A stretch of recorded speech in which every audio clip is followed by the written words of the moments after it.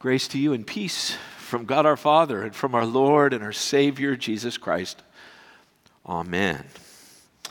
I'm looking forward to this week. This week's going to be fabulous. Love it. I love it. I love Thanksgiving. I like Thanksgiving probably more than anything except maybe Easter. And in our family, we love it. We gather people together. We hang out together. My brother and sister-in-law went up to Utah to pick up my nephew, and we're going to be together. And I like that. For some families like mine, it means hosting and shopping and cooking and cleaning and getting the yards done and all of that stuff. Barb does the shopping and the people come in to help with the cleaning. They even brushed out the dog yesterday. I mean, we are talking first-class stuff. Me, Tuesday, Wednesday, I'm going to do the yards. And I like that. I like it to look just so that when the guests come in, they look and say, they care. They're doing their best. They're not just opening the door and saying, come on in, but we're saying, we're prepared. We welcome you into our home. And we hope we have a great, great day. Right now, Barb and I are still young enough to be able to host, but there's going to be that day where my son or my daughter will tap me on the shoulder and say, me and Sarah got this. We'll handle this. You want us to bring the turkey? No, we got it. You want us to bring a ham? No, we got it. And you know what they're going to want us to bring? They're going to want us to bring the pink marshmallow whipped cream salad. It's of absolutely no nutritional value whatsoever. Whipped cream with marshmallows, crushed pineapple. Of course, the pineapple's drained, so it's not gross. And then Barb just whips it up with a little bit of green powdered Jell-O stuff in it. And it's just to die for. Everybody wants to take it home. And I'll be there with the wooden spoon Thursday afternoon, beating them out of the kitchen, giving them a little tablespoon of it. But the big monster bowl, that stays with us. It's one of our little traditions. One of the things that makes it uniquely ours, and I'm sure your families have the same kind of pieces of life that pull it together. Sometimes we host, and one day we'll be hosted. And our grandchildren will tell stories about playing with Papa and Grams, and we'll be reminded that in God's economy of time, that things continue to go on day by day and bit by bit. So whether you're being hosted or whether you're hosting, whether you're serving or being served, it's going to be a great week. And this morning we start with anticipation. And honestly, for many of us, the anticipation of this week carries through into Christmas and Christmas Eve and into the celebration of the new year, 2024, which seems insane to me. But this morning, the beautiful music that we were led by with Krista and Haley and Carissa.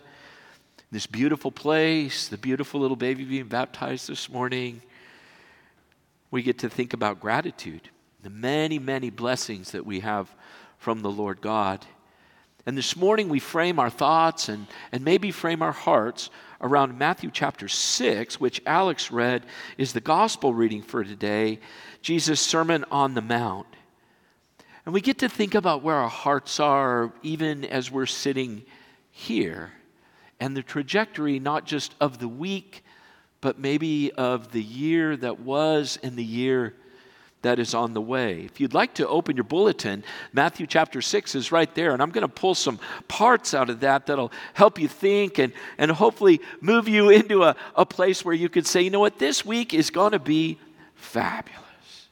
So Jesus begins to speak. Sermon on the Mount around the Sea of Galilee.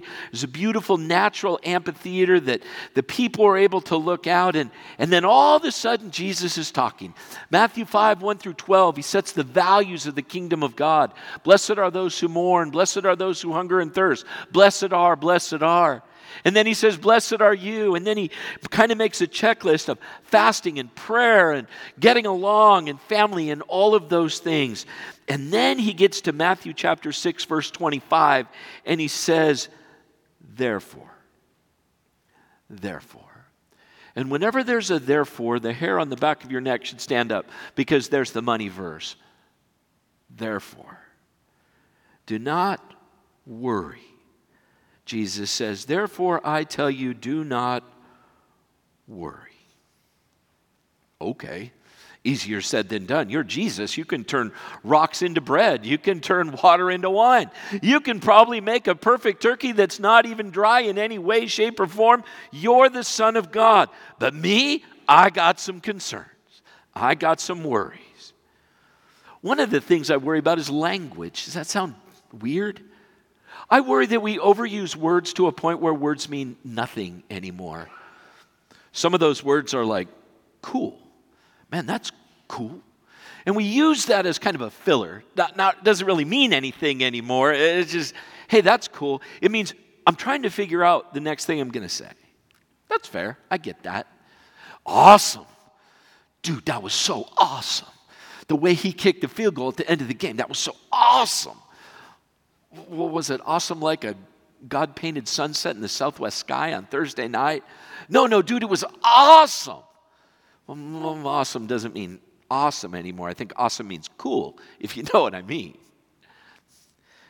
So the word I like to use for stress, which has been overused, is anxiety.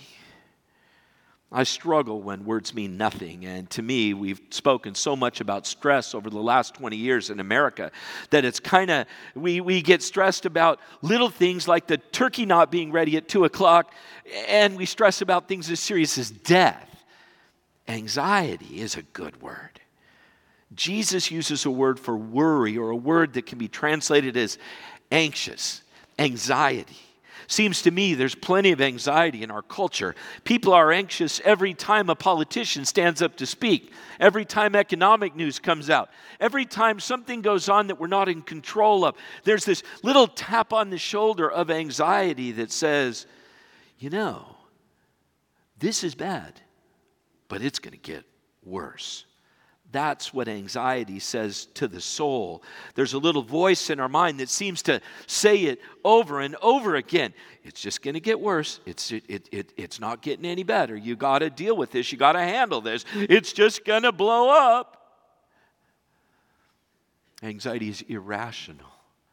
Anxiety is antithetical to faith. But anxiety is part of what's woven into our sinful, broken human nature. And in almost every case, when anxiety takes over a person's life and is pervasive in their thinking, the person suffers with such deep, dark doubts that it even can be physically debilitating. Anxiety, it's only going to get worse.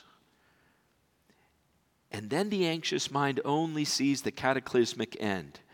If this keeps going on like this, you know what? I'm going to lose my job. I'm going to get fired. My family's going to leave me. I'm going to be homeless. I'm going to be destitute. I'm going to die penniless on a bench in Santa Ana. That's anxiety. It's never going to get better. It's only going to get worse. And then before it gets worse, you're going to have this horrible cataclysmic thing that's going to be just awful. And anxiety gets our mind so wrapped up that we can't see anything else but our lives crashing around us. Brr. Jesus says to us this morning, therefore I tell you, do not worry. Do not be anxious. Therefore I tell you, do not be anxious. Tell anxiety to be quiet and go away. Tell anxiety that you belong to God, that I believe that God has made me in all things, and that He provides for me everything I need for body, soul, and spirit. And when you gather with your family on Thanksgiving, don't gather in anxiety, gather in the antithesis of anxiety, gather in gratitude. For life is not crashing in around us. God continues to provide for us day by day by day. I don't know how Jesus thought about this in Matthew chapter 6. Clearly, He's the Son of God and knows everything. But the way He answers those questions, the way He says, don't worry, and then He lays it out, not with 5 statements, but with 5 questions. Jesus says, therefore, do not worry. And then he tells us why. First, he does that in this question. Are you not much more valuable than birds? I don't like birds. Birds ate the fish out of my pond in my backyard. I'm not big on birds. Although I will say that traveling to the Midwest and seeing eagles nesting in trees was something majestic that I might make an exception for an eagle. But egrets, great blue herons, and those things, not so much. Yesterday I was walking from the parking lot over on our Chapman building where our business office is, walking in the alley on my way to my office, and I heard the screeching of birds, the parrots of Orange. Rat, rat, rat. And the first thing I thought was, well, maybe with a 12 gauge or a 20 gauge I could handle those things. They're driving me nuts. Birds. Jesus says, are you not much more valuable than birds? You not much more valuable than those stupid parrots? Are you not much more valuable than the blue heron that ate all my fish? Or the egret that stalks my front yard waiting for me to take the net off of my pond? And the answer of that is yes. Yes. You are more valuable than every bird that's ever flown, every emu, every ostrich, every kiwi that's run through the ground. You are so valuable to God. More valuable than anything else the Lord God created. For of all the things he made, he only created humanity in his own image. In the image of God, he created them, male and female, he created them. God loves you. And he sees so much value in you that when humanity fell into sin, he sent not a bird or a carrier pigeon. He sent his son to redeem us. Are we not much more valuable than birds? We are much more valuable than birds. So valuable that God would send his son to redeem us from sin and death. And then Jesus asks another question. He says, well, what if you by worrying can add another hour to your life? It seems so silly, right? Well, I'm really uptight. Well, what's going to come of it? Stomach acid, ulcers. You can add another hour to your life? No. If anything, by worrying, we waste the moment and squander the future. Worry is empty, worry is faithless, worry is dark. So let it go. Speak back into the whisper of worry with the voice of Jesus. I am with you always, Jesus said. And the din of worry is overcome by the force of the voice of Jesus. Therefore, do not worry. It's a fool's errand to be uptight about everything. You can't add a single hour to your life. And then Jesus says, why worry about clothes? We're all here. We're all dressed. No one came to church naked today, although if you're under 2 years old, you can come in your diaper. That's just fine. Most of us, as we put on our clothes this morning, had to choose from many shirts and many pairs of pants and even many, many shoes. So Jesus says, why do you worry about clothes? My father used to say, you have socks and underwear, you're going to be okay. I remember growing up as a little boy in Flagstaff, I had 3 pairs of pants. And we just rotated those throughout. We had what we needed.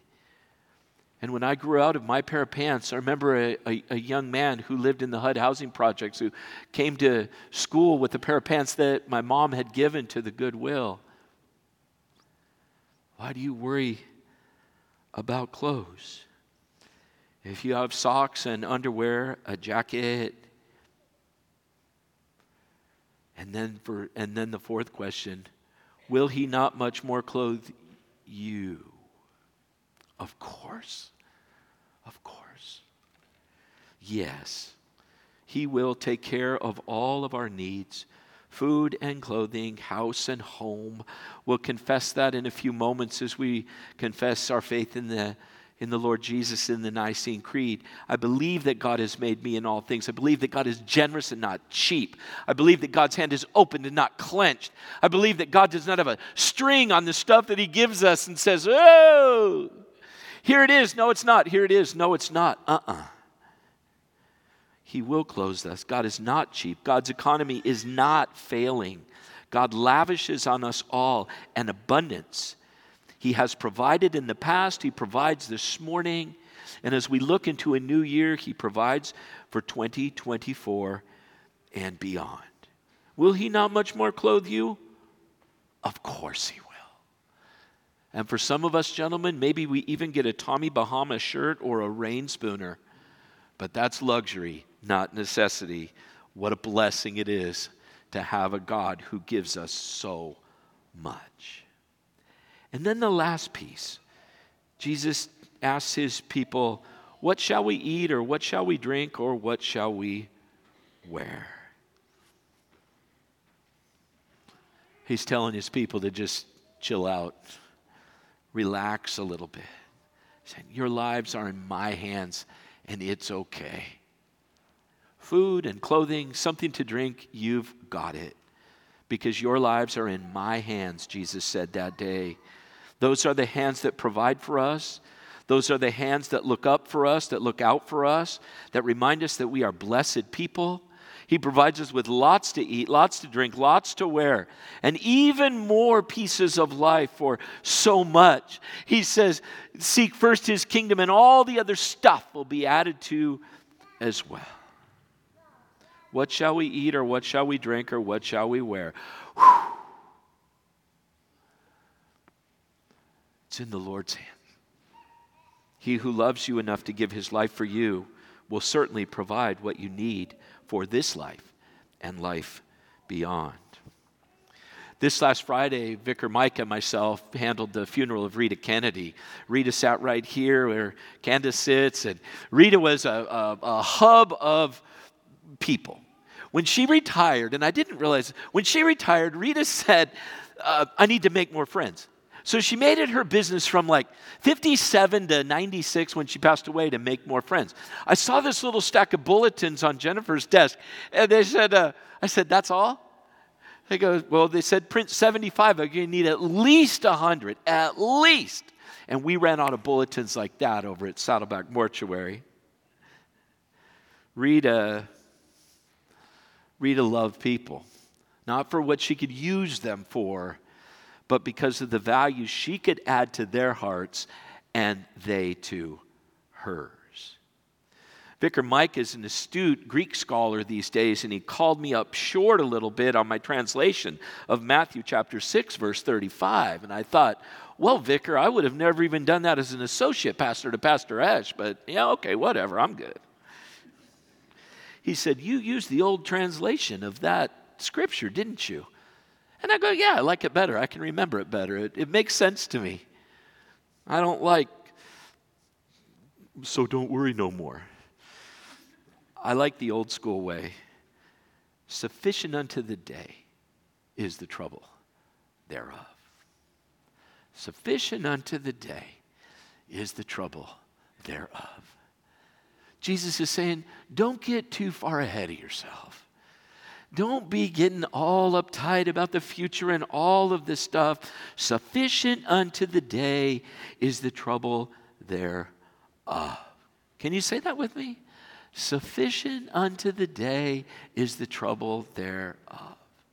Jesus is telling His hearers that day, and I'm telling you this morning two things. First, live for today. Enjoy today. Smile today. Bring people around you today. Cast off the vanity of anxiety that says, well, it all revolves around me, and put a grateful focus on God's generosity in your life. Don't live and get yourself wrapped up in tomorrow. Don't get wrapped up in creating an inventory for comparison. Rather, look around this Thursday, this morning, with a smile and a deep and resonant sense of God's goodness to you. Look at the people in your gathering to whom you are connected with love and DNA.